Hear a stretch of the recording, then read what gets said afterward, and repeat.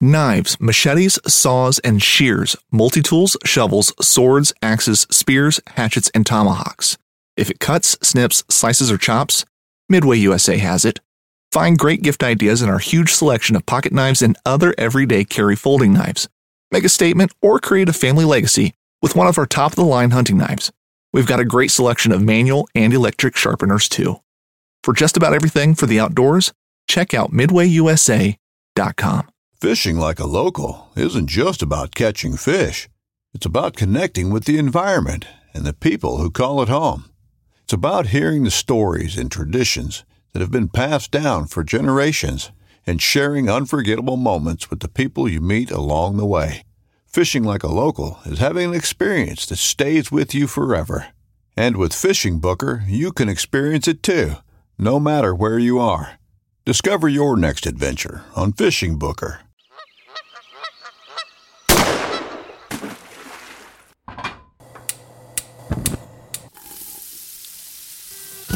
Join Justin Townsend and the Harvesting Nature crew as they explore the world of cooking wild fish and game while sharing recipes, tips, tricks, and lessons learned from their pursuit of wild food. We sure hope you ate before the show, 'cause you're gonna leave hungry. This is the Wild Fish and Game Podcast. Hey everybody, welcome back to Harvesting Nature's Wild Fish and Game Podcast. You got your host here, Justin Townsend. Today is a great day. 1, 2. We're going to have a great chat here. So I'm talking here with the We Hunt. Looks like you guys misspelled that. Wow. And Jack. So today we're going to focus, it's like home on the range.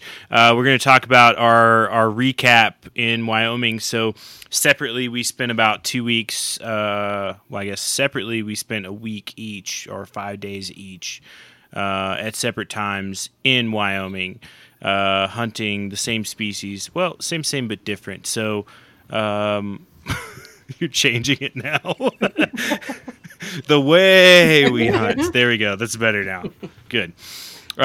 So we got Ryan and Emily here and Jack. So Jack is my longtime buddy. I guess Ryan and Emily are my longtime buddies too. But they're more closely involved with Harvesting Nature. Jack is a longtime fan, first time caller. So he was enthralled by your soothing voice. That's why. Yeah. Jack, feel free to, we'll give you a chance to introduce yourself if you like. All right. Yeah, real quick. Jack, like Justin said, we became friends when we were stationed in Key West together, and everything I know about hunting, I learned from this guy. So thanks for having me on. Yeah, you're welcome. Whose ding was that? That's mine. The first timer here. Thanks, Jack. Welcome, Jack. Well, welcome to the show. Oh, bye, Jack. Where's that remove button? Gosh. No, we love Jack. Yeah, no, we're good. Cool, man. Well, yeah, glad to have you on the show. I think last year, so we did a podcast recording from the field when we were in Wyoming last year. So a little background, Jack likes to go with AJ and myself up to Wyoming and hunt. Last year he took a year off due to some sweet training that he did for work. But outside of that, so you missed the opportunity to record podcasts then, but we're catching you back up this year. And then really the year before that, so back 2 years ago is when we had the great epiphany to start this show. It was actually that trip that led to it. So, cool things have happened since. Let me throw out a couple updates. So, for those who don't know, we joined the Waypoint Podcast Network, Waypoint Outdoor Network. They have an app called Waypoint TV. You can go there to listen to our shows. You can go to our website and listen to our shows, or you can continue to listen to our show the same place you always listen to our show. We migrated over to those folks because it's a like-mind collective of outdoor lovers, fishermen, anglers, hunters, gatherers, cooks. We're actually the first food-focused podcast on that platform, so we're really stoked about that. So it's us, And when I say us, it's the Wild Fishing Game podcast. And on a separate channel, you can take a look at Antler and Fin, which is our audio cookbook that walks you step by step through whatever recipes we decide to post up there.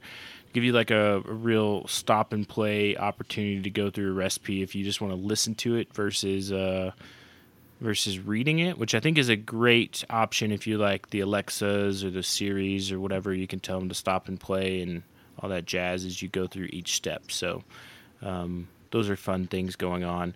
Outside of that, we've got our last cooking class for the semester coming up this month here in November.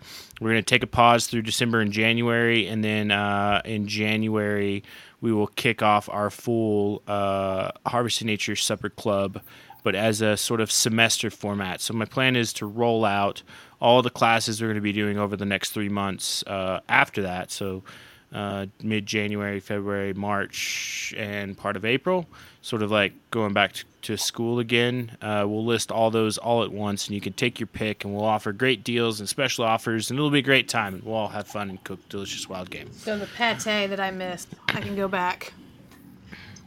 He actually has not made the pate. Is that the last rescheduled one? That class. Yeah, that is the last one. So Adam's duck liver whiskey whiskey maple duck pate is this month, so November. I might have to get back on that because Ryan thawed out some liver Yep. accidentally the other day. Wasn't labeled. We didn't know what it was. Thought it was a giant top rounder. I don't know what anyway, yeah, it's a liver. What kind of liver is it? You It's don't know? deer. Whitetail. Oh yeah, it's definitely whitetail because of the year that I didn't label anything. It was definitely a whitetail. Nice. I too, I saved a liver, not to jump way ahead, but I saved liver for my antelope. I'm gonna give my liver activities another go this year. Last year I was very much I tried to make a pate out of antelope liver, which I don't know if I would recommend that. And then I did the great liver soaking test of 2020, which came out really great. Yeah, I like that one. I don't know what I'm going to do with this one, but I did. So we'll go through and we're going to let you guys kind of take the lead with telling us a recap of your stories from your antelope trip, because this is your guys' first year up, and then Jack and I will just sprinkle in some delicious nuggets of antelope whatever information from ours in there, because ours, while probably record-setting, was not that exciting. So, well, like, how detailed do you want? Do you like the Cliff Notes version, or do you want like Jack London? We got 54 minutes to burn, so we can talk about whatever we want. Stretch out. Yeah. All right. So let's start at the top. So drawing tags. So we definitely miscommunicated drawing tags again, because we got to get better at this. So you guys put in for tags. We put in for the second draw. Yeah, we put in, and by we, I didn't do nothing. So I even messed up on our end, not to muddy the waters anymore. But I thought I put in for a party draw, which I did end up putting for a party draw. But when we got selected,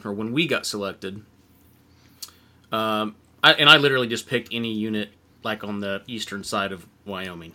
I was just like, yeah, that's closer to us than anything. But when I got selected, it said, you have been selected, and it was just me, and it didn't have any of Emily's information at all, period. Like, nothing. I was like, whoa, I guess I drew an antelope tag. And she goes, I thought that you put in for a party. I'm like, I thought I did too, but there was literally nothing that said party. It was my name, my social, my birth date, all that.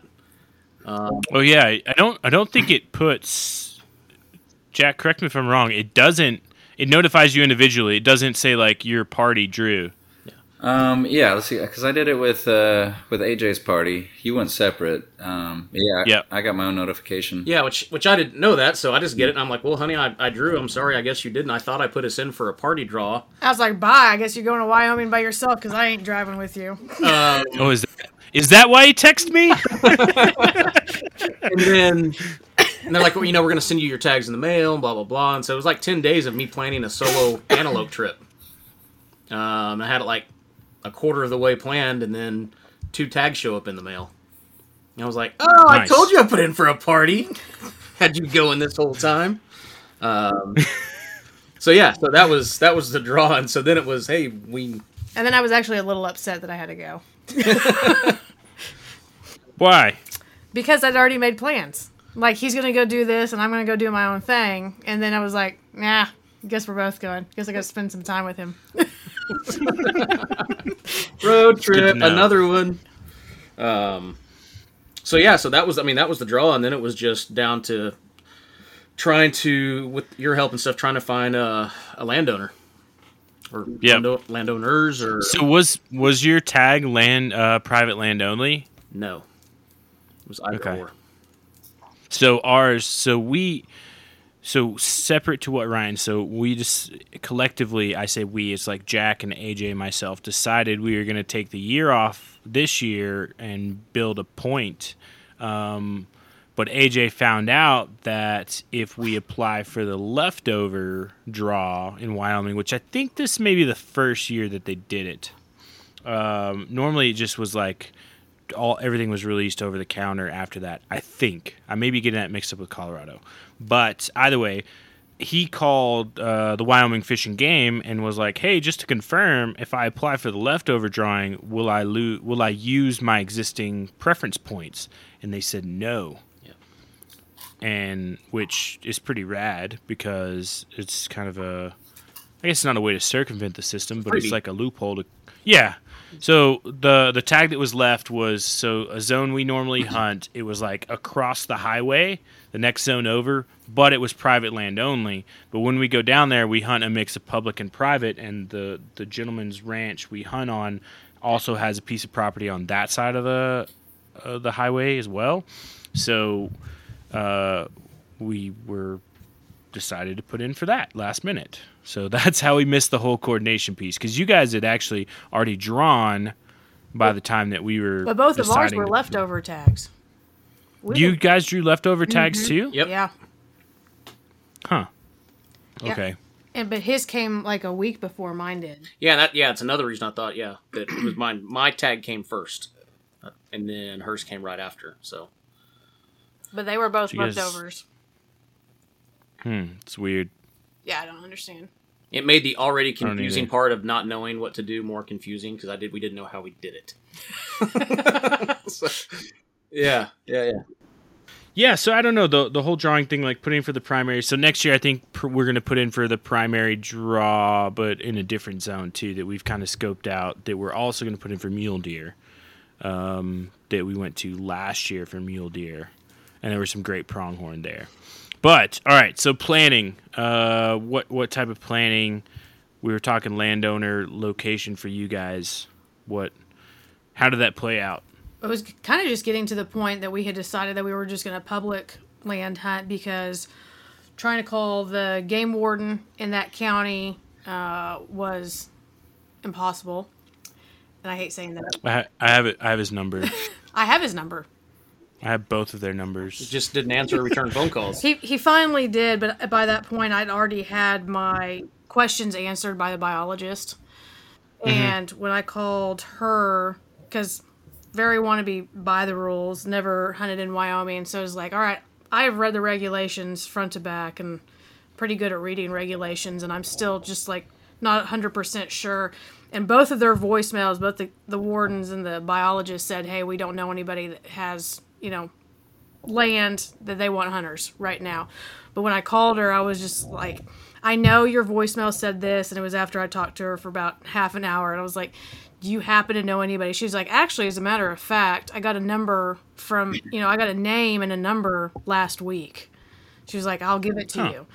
And called the dude, like, super nice, and I thought he was kind of, I don't know the word I'm trying to think of, but he asked me, he was like, when I was asking him about the trespass fees, he was like, what do you think's fair? And I'm like, Like, oh, okay. $25. Free is fair. I'm like, oh, fair. All right, I said, honestly, we've never hunted there. I said, we have some friends that have hunted there, and this is what they pay.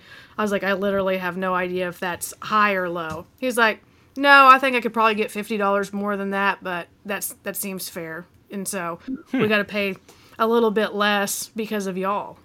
Yeah. When I would have had no clue what to say, like, $20. He's like, well, I'm thinking like 500 more, but okay. Yeah, 'cause, I mean, I had reached out on social media to just my old military contacts. Anybody living in this part of Wyoming, hit me up. Anybody's got family there, hit me up. And we tried everything. Wyoming DIY hunting Facebook page. Yep, had nothing. We tried looking on Onyx, Basemap. Couldn't find any landowner information at all. What was that one website that you could like pay for information? It was the county. I don't know. It was something Wyoming County. I literally called every number that was in our zone, and nobody, like, most of them weren't even outfitters anymore or knew nothing. Like, yeah. But you found a place to go. We did. Yep, that guy. And then you... So the biologist, the guy that the biologist recommended, ended up being the guy that he was talking to, or that Emily was talking to. Super, super cool guy.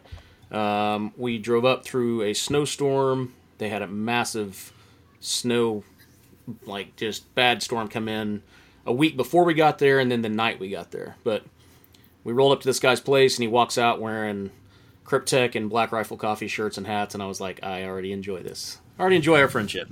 Like, we're going to be friends immediately. Super, super nice guy, and kind of gave us a tour of his place, and he goes, well, I've got to go to work. You guys have fun. I'll, have fun today. Text me pictures or whatever. And that was it. And, lock the gate. Yeah, lock the gate when you leave. That's cool. So there was snow on the ground when we got there. We started hunting 8 a.m., went and sat, moved around several different places, and hunted until 1 p.m. And we had drove through from Oklahoma the night before, and we were just exhausted. We hadn't seen anything. The snow was starting to melt. And our place that we were staying was an hour from there. I was like, let's just leave. We haven't seen anything. Let's just leave, hit some public land on the way back, and then go get some food because we haven't ate since breakfast. Yeah, and breakfast was, essentially hadn't really eaten since Oklahoma nor slept. Yeah. The day before. Let's go scout some public on the way back to the Airbnb, and then crash, take a siesta, and then come back out in the evening. And so we leave there, and we're 2 miles from the place that we had just spent half a day on. And I was like, hey, there's a bunch of antelope on the side of the road. Like, look over there, Ryan. There's the antelope that we were looking for. We had got on the road and took off all our camo, put on my driving clothes again. 3 minutes later, we saw 200 antelope. Oh, it was probably not 200. That's a little bit of an exaggeration. It might have been 150. I tell you, though, the herds compared to, like, last year and the year before, and correct me if I'm wrong, Jack, but, like, the herds were plussed up this year. Like, they were good numbers. Yeah, especially that one that you took your doe from that just kind of popped up out of nowhere. You'd walk that whole property and somehow, like, I don't know, how many was it? Like 40 or 50 just came out of nowhere? It must have been a ton. I'll tell that story in a minute. Right. I don't know why. There were so many, like on camera, I've got it on wide angle, and there are antelope from the left side of the frame, 300 yards to the right side of the frame. Nice. A mixture of laying down, feeding, walking around. They were just... The problem was, they were literally... Well, you need to start. You need to back up a little bit. Okay. We saw the antelope, and then what happened? Well, I'm just saying, when we saw them, they were literally like, they're 20 yards from the fence. Like, we're on the highway, there's the fence. They start 20 yards from the fence and then go inwards. And so I just look, and I'm like, I don't know what. I just look up, and I saw this old farmhouse up on the hill. Like, it looked like it was the same property. There wasn't really a fence separate. It was one little barbed wire fence, but... So I turn the corner, and I drive up the hill, and she kind of looks at me, what are you doing? I'm like, I'm going to knock on the door, see what happens.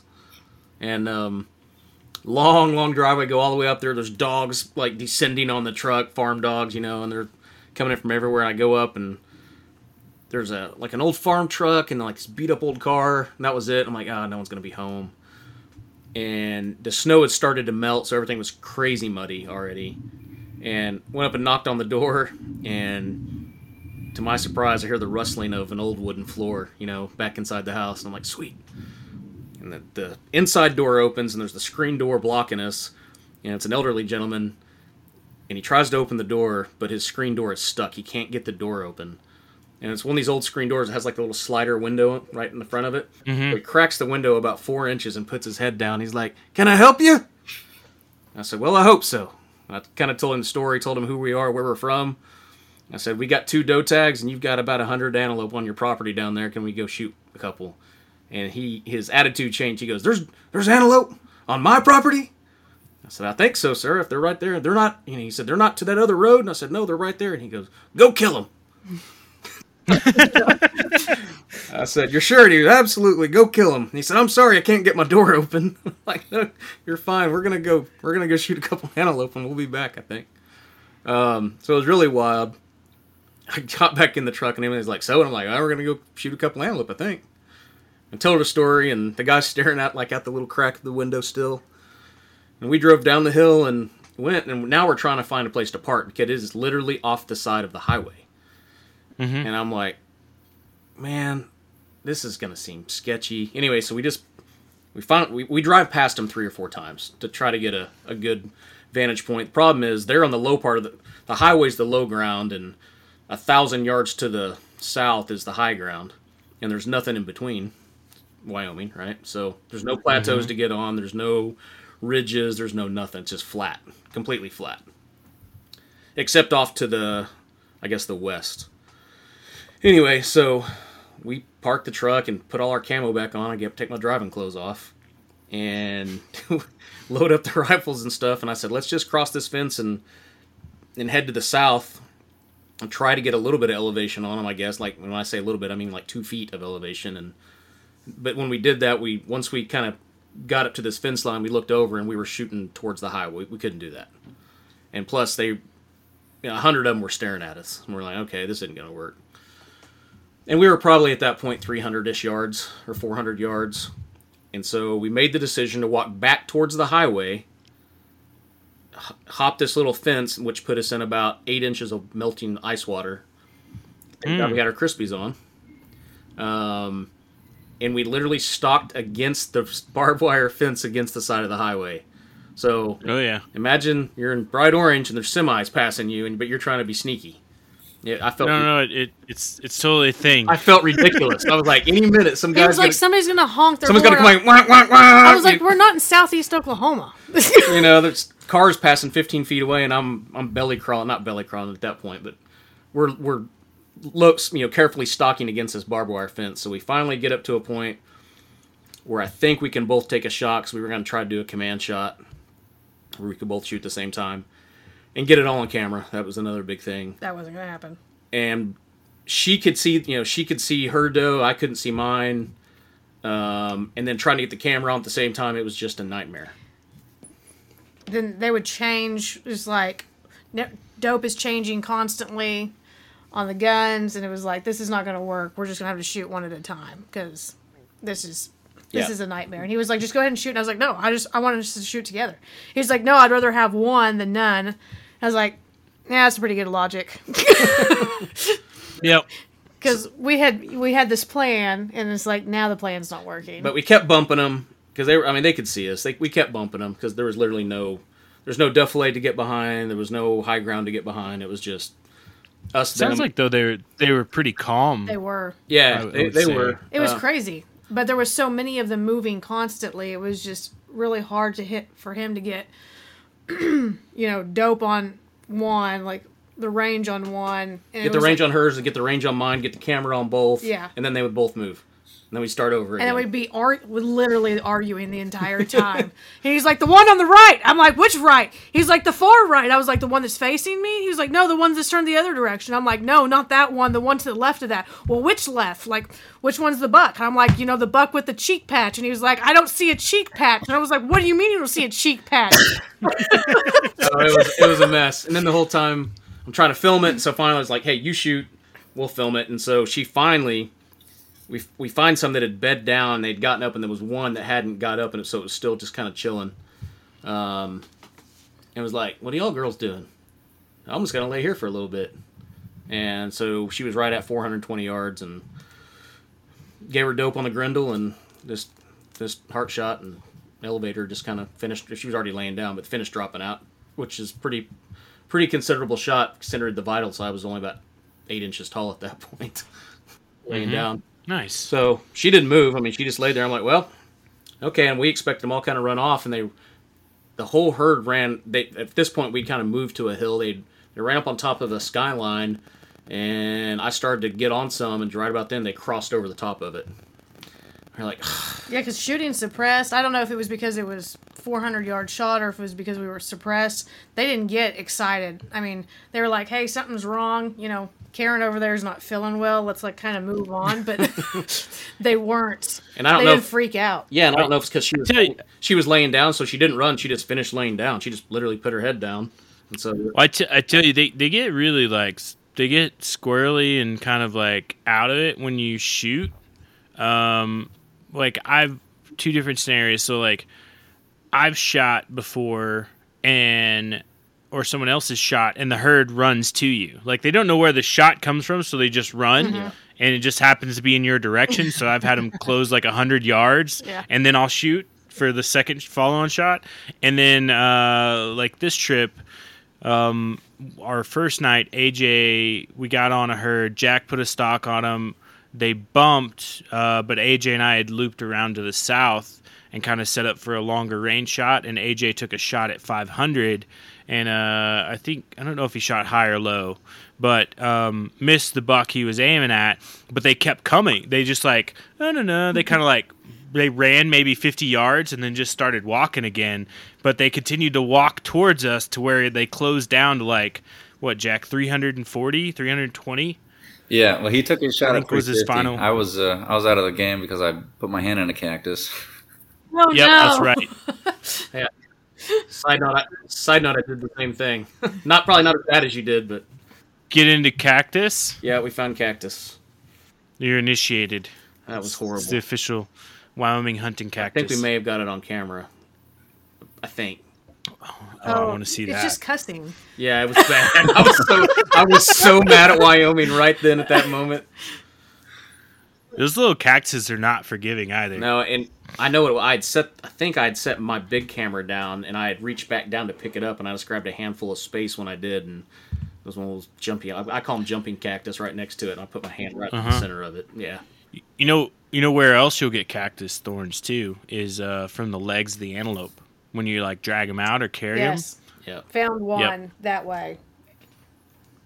It wasn't Which is- terrible, but which is weird because I mean I've never like autopsied the legs afterwards, but it doesn't seem to like Bother. hurt them or Yeah. bother them. Yeah. But yeah, so Maybe it's just- she shot hers, and I was getting ready to put another shot on one up right on the ridge line. I was like, I don't know if I want to shoot on the ridge. I mean, I knew nothing was behind there, but because they were skylines. yeah, they were right on the skyline. Anyways, they busted off the top, and I was like, well, maybe, that seems like a great big hill. We couldn't see what was behind it. Looked at the map, and it looked like it fell off after that. So I was like, let's just go up there. So we got it kind of towards the top, and it was on a power line, not a road, but just a line. And I kind of got on my hands and knees and started crawling. Emily got behind me, and I looked over the hill thinking they were going to be 600, 700, 800 yards, gone. And they were like at 300, like right there. And so we slow crawled up, and there's one on the far right just kind of hanging out by herself. And I'm like, well, okay. I mean, it was pretty easy shot.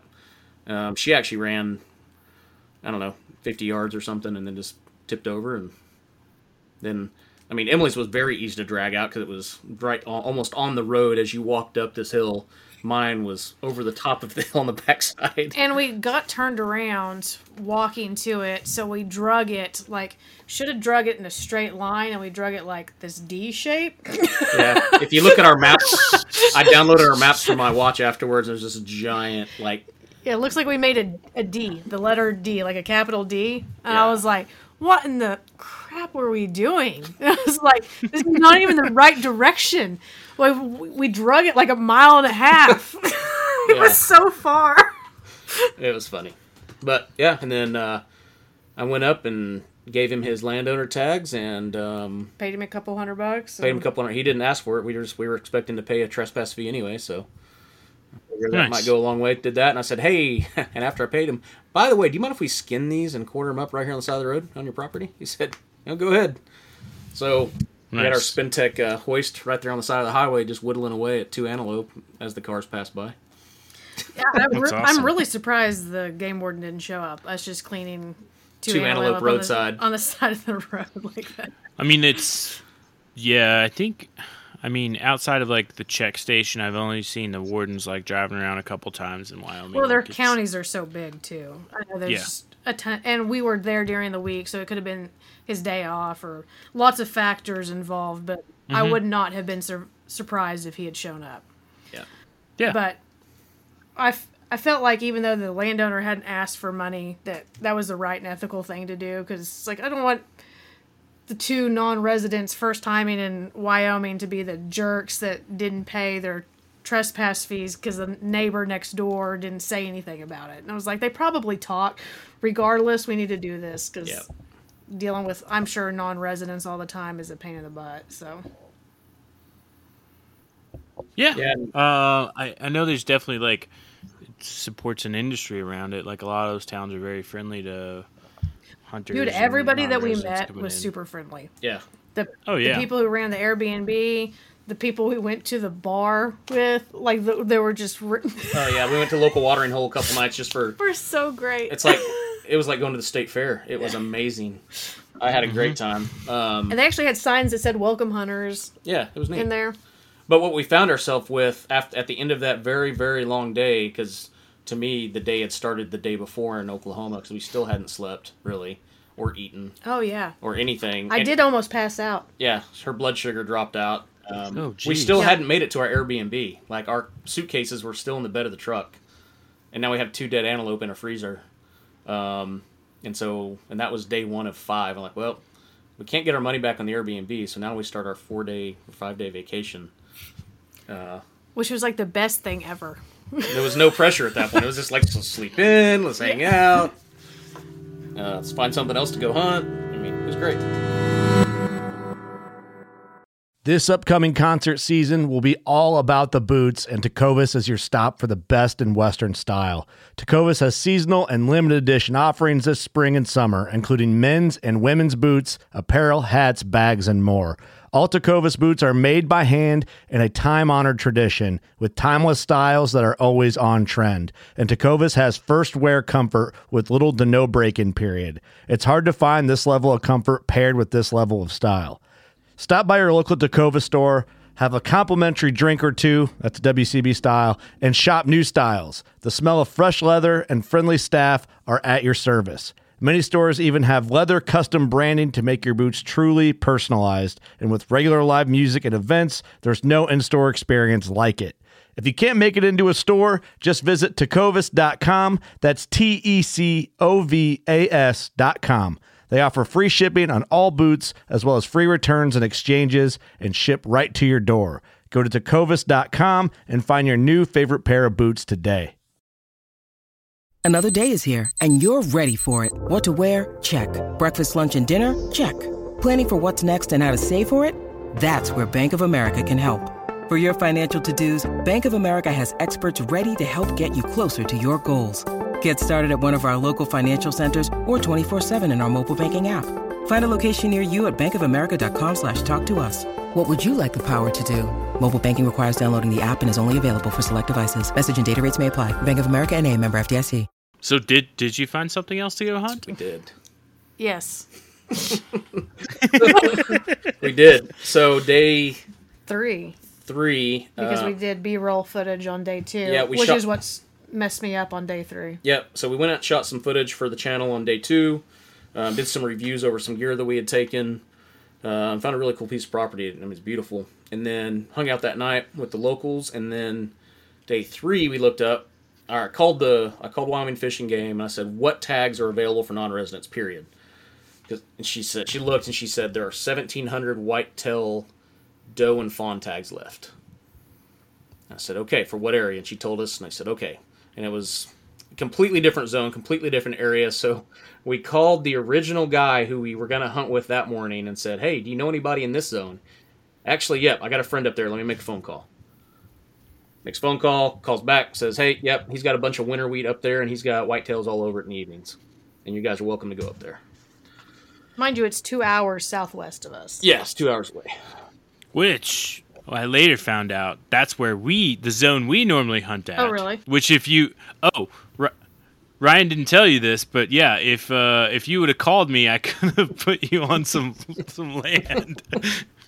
And public land, too. Yeah.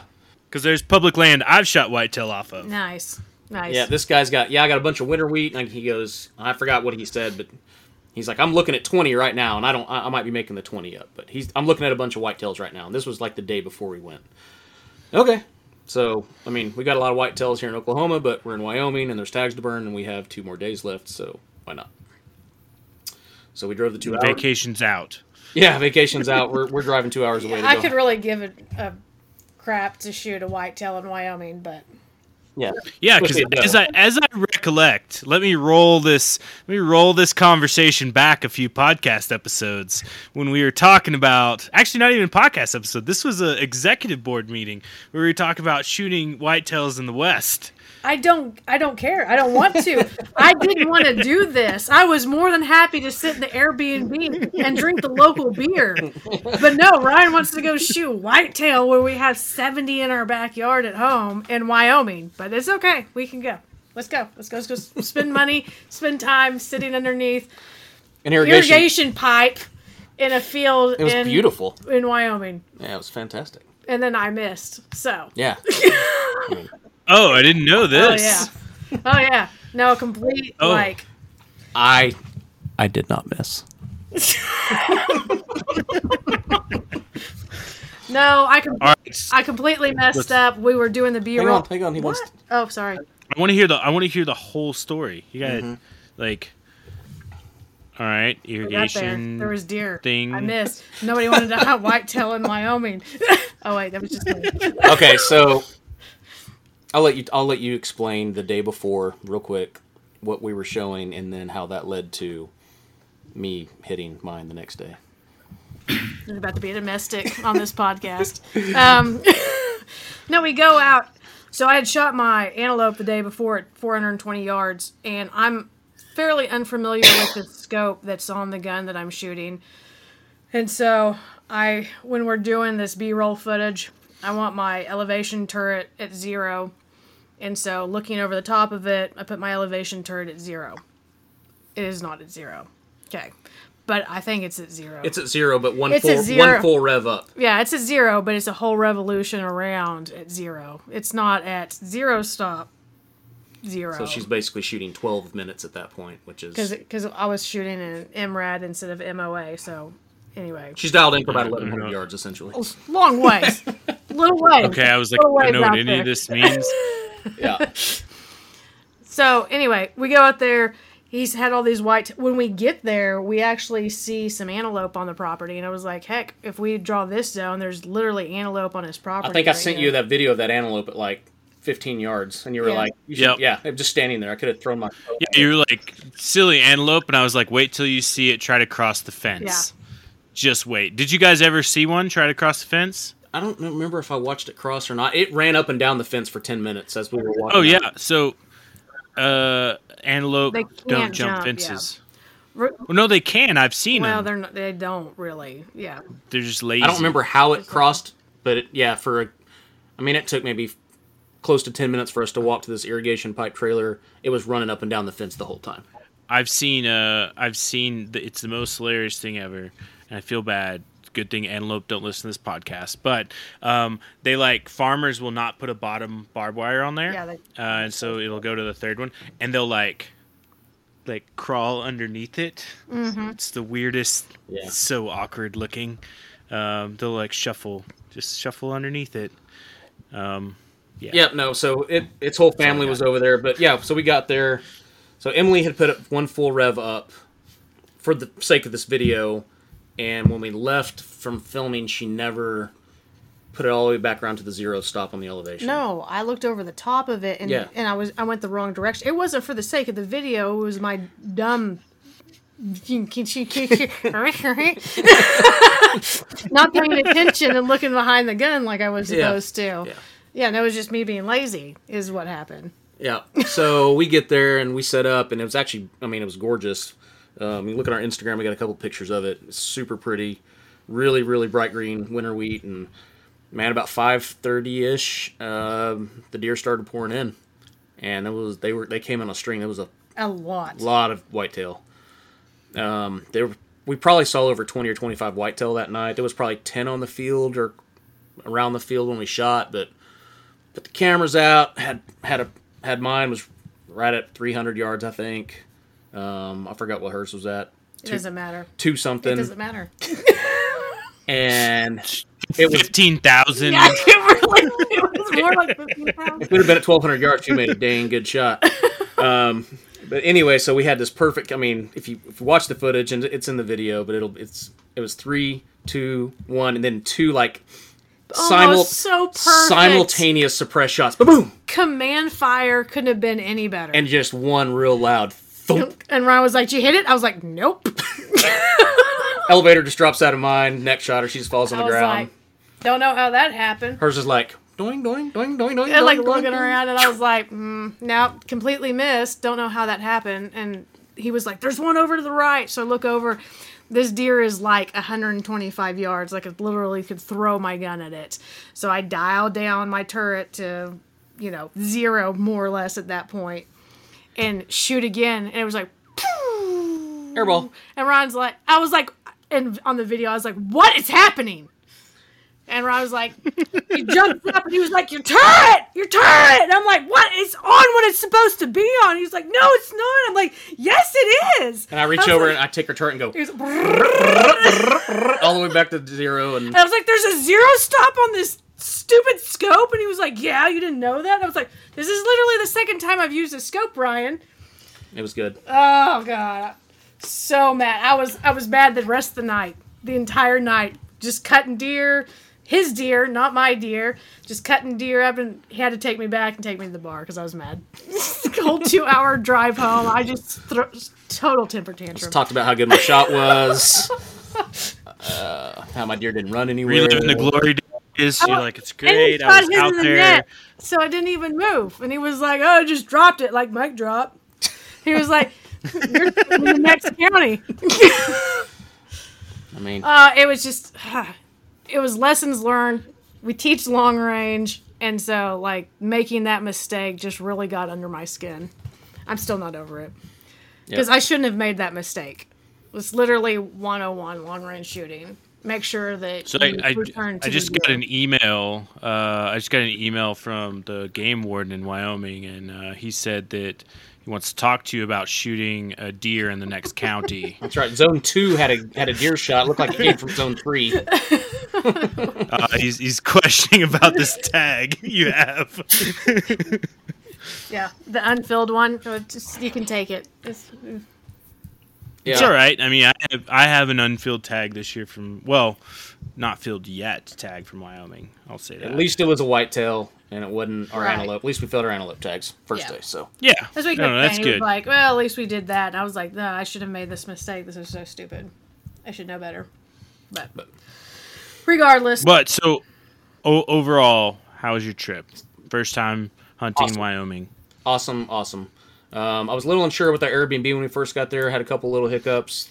But the family that ran it ended up being like very, very cool. Kind of laid to rest my uneasiness about it, and they ended up actually some pretty good friends, and they took us out a couple nights and hung out with them, and now we're texting back and forth. Now we got a place to stay next year. If you want to go to Moorcroft. Oh, which ends up only being 45 minutes from Devil's Tower, which neither one of us had been to. So we got up the next morning after Ryan killed his deer, and I missed mine, and processed his deer because we brought our vacuum sealer with us. And then after we did that, we drove up to Devil's Tower and did a little hike, little sightseeing. Yeah, nice. So it's nice. I haven't been up there yet. If you have to, you've already heard Emily's rendition of her mistake, but it's also she has a little cameo of her own in the video where she explains exactly what happened. So, for those out there that are getting into long range shooting, there's a couple of basic rules you need to remember. This is one of them. So they happen though. Mistakes happen. So you got to own up to them and just not do them again.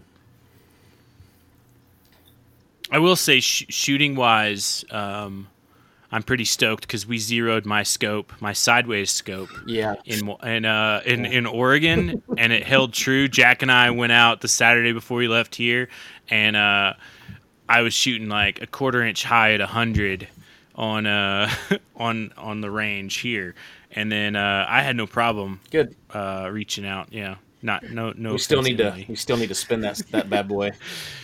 Yeah, I'll get around to it. I'm gonna wait till the hunting season is over because it's on now, and I don't want to mess with it. Literally like having like the window in your car when you press up, it goes down, and when you press the brake, it goes. But if you just learn to drive that way, you're just good. We'll call it I don't know. You can't even say Kentucky windage. I don't even know what kind of. I don't even know what your windage turret is. It's like the Bermuda Triangle of scopes right now. It's like AJ's like, oh well, you gotta use your MOA on it. I was like, it's sideways. I was like, I'll just take a guess. He's like, yeah, you better use inches. I was like, yeah, we'll just go for it. Oh no, that's great. Well, so I recapped our initial part. So when we got up there, the first night, we essentially got there with Jack, an hour and a half before shooting light was done. Yep. And we got on the ranch and found a herd, and they were not in a great spot. So we had to go to this, like, what I would say long, not compared to the next day long, but a less than ideal stock that we put on them. To which we split up. Jack explained his cactus mishap, which you were probably 200 yards. Yeah, at first I didn't have a shot on them. They were too far, and I was shooting pretty much at through the sage grass. So I kind of pulled back. I didn't realize you guys had a shot, so I just stood up and started walking away, and you guys weren't following. So I was like, okay, I'll get back down, and I stayed hidden. Yeah. And then so when they bumped towards you guys, sorry, go ahead. Yeah, we positioned kind of in a way because I figured they would bump that way because the back fence was there, and I knew they couldn't, unless there was a spot in the fence, I knew they couldn't get through it. So we tried to work as close. The terrain back there, kind of what you guys ran into, was very flat. There were a couple little gullies, but it really wasn't ideal. So you just kind of got to a spot and you just had to sit there. So like I said, AJ made a 500-yard shot, shot high or low, and then made a follow-on shot at 325 or 350, whatever it was. Made contact. He literally, that buck just dropped. So good hit. He was constantly adjusting where he was shooting, and I was working the app that we had as far as windage and distance, and I was ranging the herd. And then that was he literally shot probably 10 minutes before shooting light. The herd, after he shot twice, was still coming towards us, and it was at I think 225. But I had a doe tag, in which, if you've ever hunted antelope, the only really definitive part between a buck and a doe outside of the horns are their black face or brown splotches behind the cheeks. The black cheek patch is what makes the difference in a doe and a buck, because does can have horns like bucks. Yep. And actually, all the doe I've shot have had horns. Actually, this one, I'll save this part of the story for later. But I was having trouble discerning the cheek spots and the mask. So I decided just to wait because it was too dark, and I was like, I'm not going to take a shot. It would have been an easy shot, but I waited. So we dragged AJ's out, literally the farthest point in the entire property to drag this buck out. We were following, but we made it. We swapped out, following the stars to get back of the road. Oh yeah. Yeah, we were our phones were running low because it was the end of the day. So we were like, all right, there's a star over there. We'll just keep going that way. But we made it out, no big deal. And it was cold enough that night. We just held onto it in the back of the truck, went back to our hotel, unloaded, and the next morning we're like, all right, we'll run back out. We'll make one pass by the ranch, see what we see. If we find a herd, we'll go in stock, shoot, and then go up because both Jack and AJ are traveling, so they did take stuff to the processor and they process it while we're still hunting and freeze it. So did that morning, and Jack, I'll let you tell the story. So what do you mean? You took the meat to a processor and had them freeze it so you could bring it home, or you just had them process it while you were there? So literally, you just roll up with your gutted antelope and drop it off at the processor, and they will skin it and process it per your whatever liking, and they hard freeze it so that when you pick it up 3 or 4 days later or at the end of your hunt, it's fully frozen. So they're doing a rush on it. No, that's their standard time. They'll do a 24-hour rush, but 3 days is their norm. Really? That's cool. And they crank through game. They do a great job. We've used them several years. I've used them. I've traveled with them. AJ's dad last year had his stuff shipped back to Pennsylvania. Wow. They do pretty good job. But Jack, I'll let you tell your story. Yeah, so we got up early the next morning, right, to get out there, and by early, it's 15 minutes before sunrise. Okay, that's early. Early for me, coming from Hawaii, still jet lagged. We get out there and we do the typical, drive by on the road, see what we can see, and we do spot a pretty good herd. So we drove by 3 or 4 times trying to just find a spot where we could park and not have them see us. You guys had that same problem, so we ended up finding a spot down in a gully, sort of near a water source. We thought they might be working towards. Hopped out of the truck, started the stalk from there, and just kind of followed the gully in, staying hidden, and then once we got to that last ridge, we knew they were over the other side. Justin and I we made the plan for the command shot, and both started belly crawling over the ridge through the sage. Ended up coming on that. I think we think it was the same herd from the night before, right? Mm-hmm. So I saw there were 2 buck. I had a buck tag, you had the doe tag, and so I saw 2 buck, and I just kind of picked which one I liked more than the other, and we both kind of had very small windows between the sage of where to take the shot. You ended up just telling me to go ahead and take the shot. I don't think you had. Yeah, I couldn't get lined up on one. The sage was in my way. I was just I was not having a good shot lineup. So I told him, I was like, if you have a shot, just take it. Don't wait on me. And yeah, so it just kind of lined up. The doe I was the buck I was watching just kind of wandered into my little window of sage grass. And the blah. Yeah, stopped for the little bite to eat, and sat right down.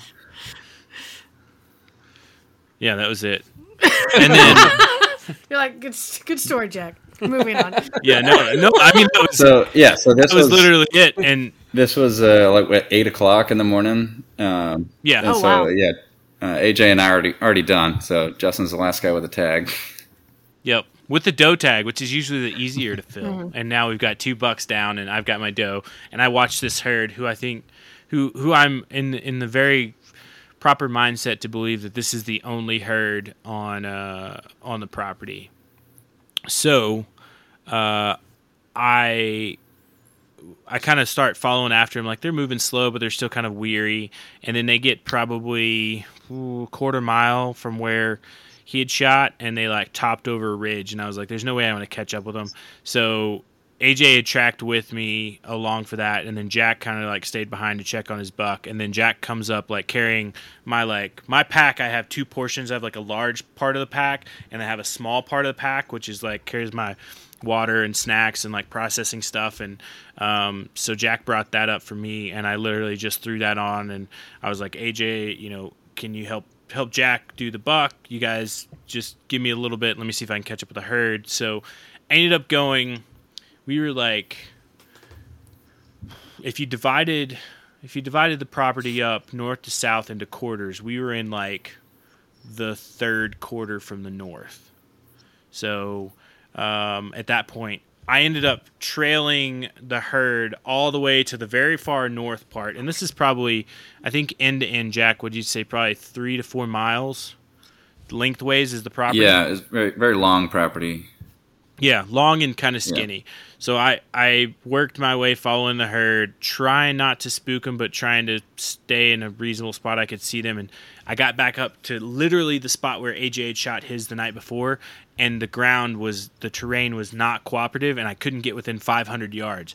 So I ended up having to work almost halfway back, so probably a mile back, and then a half mile over and around, and I came over them on top of a ridge. And did you guys run into prairie dogs while you were there? Where we were whitetail hunting, yes. Yeah, they had a bunch of them. But not very antelope hunting. The prairie dogs are very alerting, and I think the antelope are just very synced up with the prairie dog activity, because, like, the prairie dogs just, like... I walked through every prairie dog colony that day. But in this particular moment, when... silence was of the essence, and I knew where they were because I'd watched the antelope bed down, and so I worked back around to them, and I was probably 150, 200 yards from where I knew they were going to be, and I was working my way up this little ridge, and then all of a sudden I see like a doe head pop up, like whoop, and I was like, oh shoot. And in between me and this doe, on top of this little ridge, is just like a 30-yard by 30-yard just prairie dog colony. Nope. Even worse, a bunch of like water puddles. No. And I was like, I can't even drop down and like belly crawl to where I can close like, just a little bit of distance to where I'm like peeking over the ridge. So I backed out a little bit again and went down like 100 yards and up and over. And by that time, when I kind of popped up over the ridge a little bit to see, she was standing up. And she was like standing up alert. I could tell the hair on the back of her neck was standing up. Like, so they knew something was up. The prairie dogs are going crazy. Like, I'm like, this is great. So I make like an unrested shot. I don't know the technical term. Unrested shot. What does that mean? There we go. Shoot. It was unsupported. There we go. That's the technical term. Thank you, Ryan. We were also unrested when we took our shot. We've been traveling a lot. I wanted to hear what unrested was. Unrested. It's without a rest. Oh, thank you. Okay, yeah, that makes sense.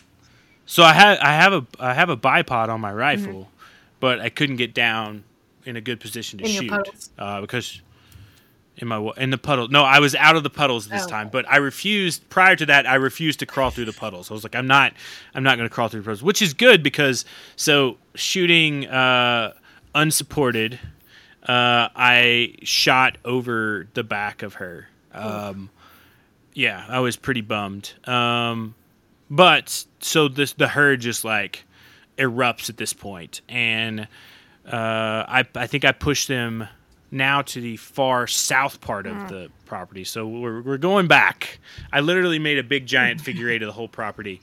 So I walk all the way back down and like chase them up a couple ridges, and then I get to a spot where I just lose them. And I'm like, well, okay. Luckily, it was muddy enough, just because like when you guys were up there, it had rained and snowed, and the ground was still pretty muddy. I found their tracks, and I tracked them for a ways. And then at this point, I think AJ and Jack had already peeled off for like an hour, and we're up at the processor. And so I was just kind of down on there. They dropped the rest of my pack that had my food in it, which I never ended up going back to because I just kind of spent my time chasing this herd. And I kept like...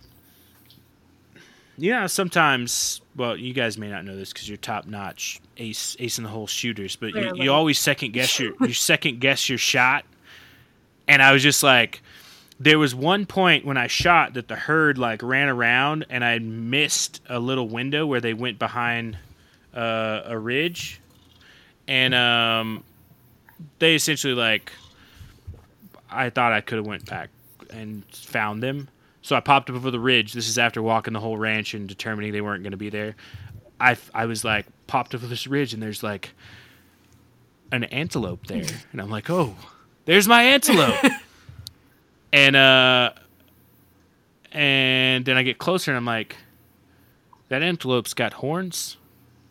I was like, God, I hope that's not my antelope I shot. And then I really start to doubt myself.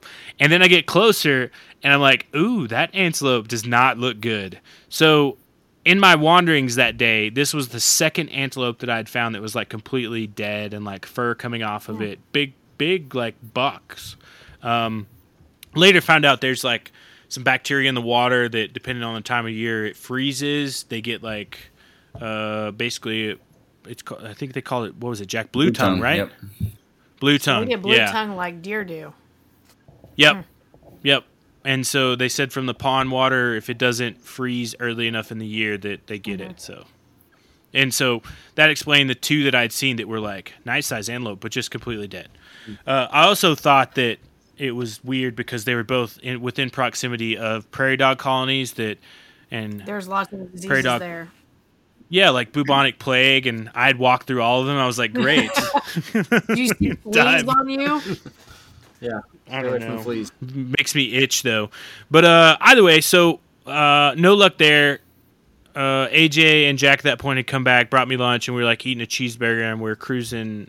We decided to go like check out the southern part of the ranch. There was like, like I said, that bottom quarter I hadn't been to yet. It's very hilly down there, lots of draws, really good for approaches and stalks. But up perched on top of one of these knolls was that antelope herd. And I was like, oh, great. Well, there they are. So we dropped back in near the road. They saw us and spooked.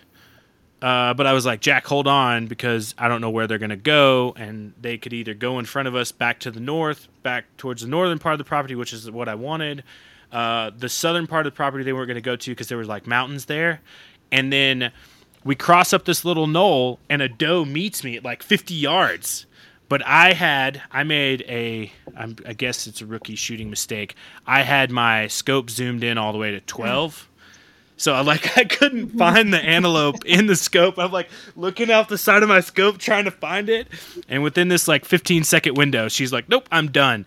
And that's when Jack said, we see the herd of 40 antelope come like around this corner, drop down.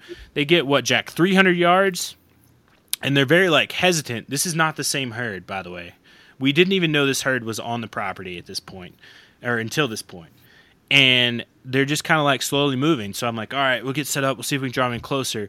And we had talked about earlier, and I don't know if you guys have heard of this trick before, but you ever heard of people waving like a white flag? game bag? Yep. So in that time, with the antelope 30 yards away, the only thing that we had that was white, yeah, Jack's dog. The only thing that we had was white. My sweatshirt, my fleece, that I had, the inside of it was white. Oh, so like I took off my bino harness, I took off my pack, I like took off my sweatshirt, I tossed it to Jack, and he like held it up and waved it, and then just held it there. And the antelope stopped at 300, and then the antelope turned and started walking towards us, and they closed another 200 yards. Another 100 yards, and then I took the lead antelope doe at 250. Nice. But the white flag trick, which I only ever heard about, Worked, huh? actually worked. Yeah, they were like, "Oh, what's that over there? Must be another antelope. I'll go check it out." Karen, Karen, we thought we lost you to the blue tongue. Welcome back. Kablam! Kablam! And this is how we're getting defunded. It's great. No, it's okay. People pay more to hear us. Okay. No, so that was good, and it wasn't too far a pack out for me. So we saved all 3 hearts from the antelope, which I have here, and then the liver off my doe, which I'm trying. So I did soak it in a hotel room in water as a precursor. I've already initiated the soaking process, so it's going to go through several phases of soaking. Room? Yeah. In the sink, yeah. They had a nice one. But they love that. Oh, well, the one we stay at there in the town where we antelope hunt, we don't do anything there.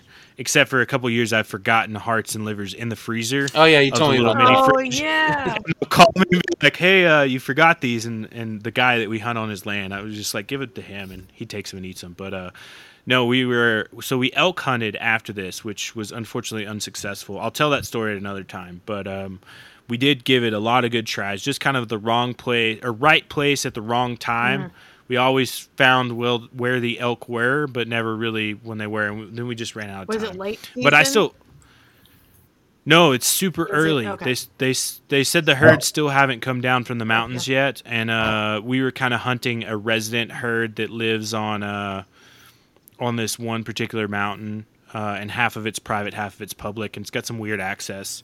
But we ran into some other hunters there, which was cool, and they're like, "Yeah, the herd was here like on Monday, and then today's Wednesday," and they're like, "On Monday we saw a guy like spook a ball, and so they're somewhere else on this mountain." So we made a couple other tries, and then our last morning we made a really good approach across the creek, used trash bags, contractor bags. We manned up, Jack. We did it. Yeah, up to our ankles. Yeah. Only one person fell in the water, and it wasn't me, but I'm not going to say who. But his name starts with a J. Hey, I was batting 500. That's pretty good. Out of 2.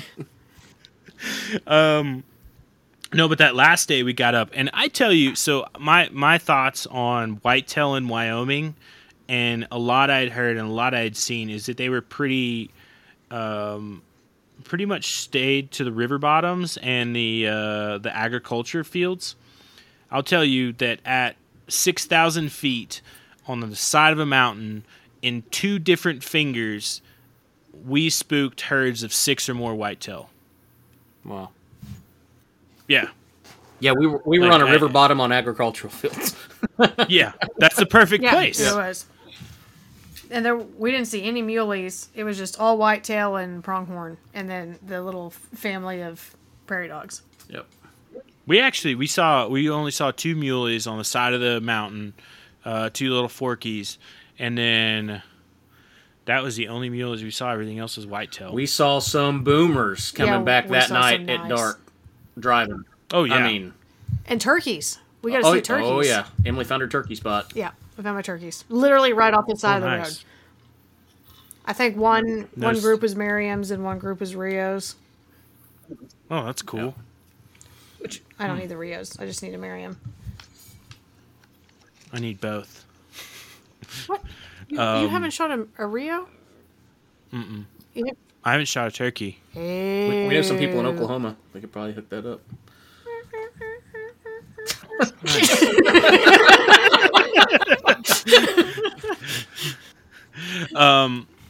What else was I going to say? Oh, so the elk tag I have is a off forestry land, public land, cow elk tag. It's good through the end of December, so I'm going to try to go back up to cool. Wyoming one more time. Yeah, so I still got some time to fill that one. But yeah, that was kind of like so all in all, our antelope collectively 7 hours of hunting for antelope. We filled 3 tags, which is pretty good. Yeah, that's a good success rate. Yep, that's good. Yeah. And I think the longest part of that was me just walking around the ranch. Like this, probably 5 hours of that was just me walking. You brought down the average pretty good. Yeah, I had a lot of time to reflect though, so it's good. But we've got some really great things coming to Harvesting Nature in the spring of 2022 as a result. But outside of that, it was a good trip. I love Wyoming. It always holds a special place in my heart. Yeah, we're a fan, especially. I mean, that little town we stayed in, Moorcroft, was very welcoming. It was a cool little town. What I would picture a little small mountain town to be in Wyoming was exactly what it was. Mm-hmm. You could tell everybody knew each other. Very clean. Yeah, super clean. Yeah, I want to go Did back. you guys expect it to be dirty? No, it's just. Have you been to Southeast Oklahoma? There you go. I was born and raised there. Yeah, exactly. I was So you hatched know, there. that was Oh, that was yeah. sarcasm. Usually go to small towns and it's small towns. No, it was funny. It was quaint. We were looking for a place to buy our whitetail tag, and I called the Wyoming Fish and Game, and I'm like, hey, we just need to buy these tags because if you buy them online, they mail them to you. Mm-hmm. And so we needed a physical place to go to, and she's like, yeah, there's this place called Blackbeard Marina or whatever it was called, and we're like, oh, okay, or the Black Anchor Marina or something. We're like, oh, we'll have to look where that's at. And I'm literally standing in our Airbnb parking lot, looking up the address, and it was literally the building that owns the Airbnb that was right next to me. which I hadn't nice. looked at the front of the building yet. And I walked around and looked, and I was like, oh yeah, look at that. Yeah, car license here. But no, it was really cool. We're definitely going to go back. That's awesome. Yeah, I think we should do it together next year. Absolutely. Like I said in Yeah. our executive meeting, that we should put in for hunts together. Yeah. If only we had a hunt coordinator.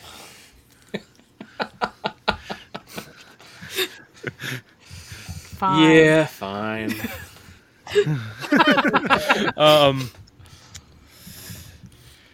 Good ideas get you work. Sorry, that's breaking up here. I can't hear you anymore. I can still see you just fine. You can't. What was I gonna say? All right, so I think overall, like, good trips, both had by both. Let's do a quick last round. Jack, do you have any last thoughts on the trip? No, I think we covered it all. We're gonna do another episode on elk. You think? No. Okay. Good talk. Got nothing to show for Good talk. No, we may talk about it in another episode, but I'll think about it. I think that so I'm still. I was telling you this, Jack, but I'm very much like in pursuit of elk. So I'm still sitting on a Colorado Plains elk tag and this Wyoming cow tag. So I'm really chasing redemption because after 2 trips now I'm like elkless. I've still yet to see within the hunting season where I have an elk tag, an actual elk in the wild. So I'm very much chasing redemption. So I feel if we are able to cap that off, then we'll probably do a full we'll bring everybody in. We'll bring all the people in, and we'll tell all the elk stories. But yeah, until then, I think we summarized our trip there very minimally, so I'll save it. Plus, I got some good video footage of that trip. So it'll be cool. Even the creek crossing. Although I didn't get you following The the water. successful creek crossing. Yeah. So, yeah, any other last comments besides your dog? Finn's got something to say. Finley. He's getting restless. Oh. No, I'm good. Thanks for having me on. Yeah. All right, Ryan, Emily, Just last thoughts. no, not really. Just keep an eye out on our YouTube channel for our video. We got a ton of footage. I think we're gonna have 2 or 3 different videos actually come out of it, so that'll be fun. It was good. It was actually fairly relaxing. I'm not a morning person, so I was going to be really upset if we had our hunt mornings and drive an hour from our Airbnb. So it was a good freezer filler for us. I think for someone that's looking to expand their big game hunting after, where they're over there at whitetail, I think antelope's probably needs to be a go-to. It's relatively high success rate. It gets you traveling a little bit, gets you learning about different tags in different states, and I think it's an attainable goal, not out of the reach for most. So I think that's maybe just a stair step for someone that's looking to expand their big game horizons. It's kind of a good one, I think, to aim for. Like that. Unlike elk or moose or something like that, where there's a lot of odds against you. Yeah, kind of gets you used to the drawing and the public versus private if you're not used to that. I know we're not used to that, so it was a good learning experience. We very, very much enjoyed it. Nice. Well, I'm good. I'm glad you guys had a good time, and I'm glad you're interested in going back again because it's super fun. Yeah. It's like one of my favorite hunts. One, I like the success, but 2, I like Wyoming. I like the plain side of Wyoming too. It's really cool. You guys have heard my thoughts on kind of throughout it. I'm a big supporter of Wyoming. I think it's a really, really awesome place to go. Definitely check it out if you're interested in antelope hunting. There's lots of opportunities to do it. There's lots of opportunities to whitetail hunt. It's a good place to combine tags if you really play your chords right and then kind of learn the system. And it's just fun. Overall, people are really great. Make sure you check out The Way We Hunt, as always. They have some great films and social media whatnots over on their channels. And have to make sure you're following them. Go to, let's see. Facebook, Instagram, Reddit, Twitter, Tumblr, YouTube. What did I miss? Whatever else. Follow Harvesting Nature too. We're in all those places. Anywhere you go, we're there. And then whatever podcast platform you're listening to, punch the 5-star button. Leave us a review. you get a chance to win a hat and tell us what we're doing wrong, or tell us what we're doing right. Thanks, everybody. Have a good night.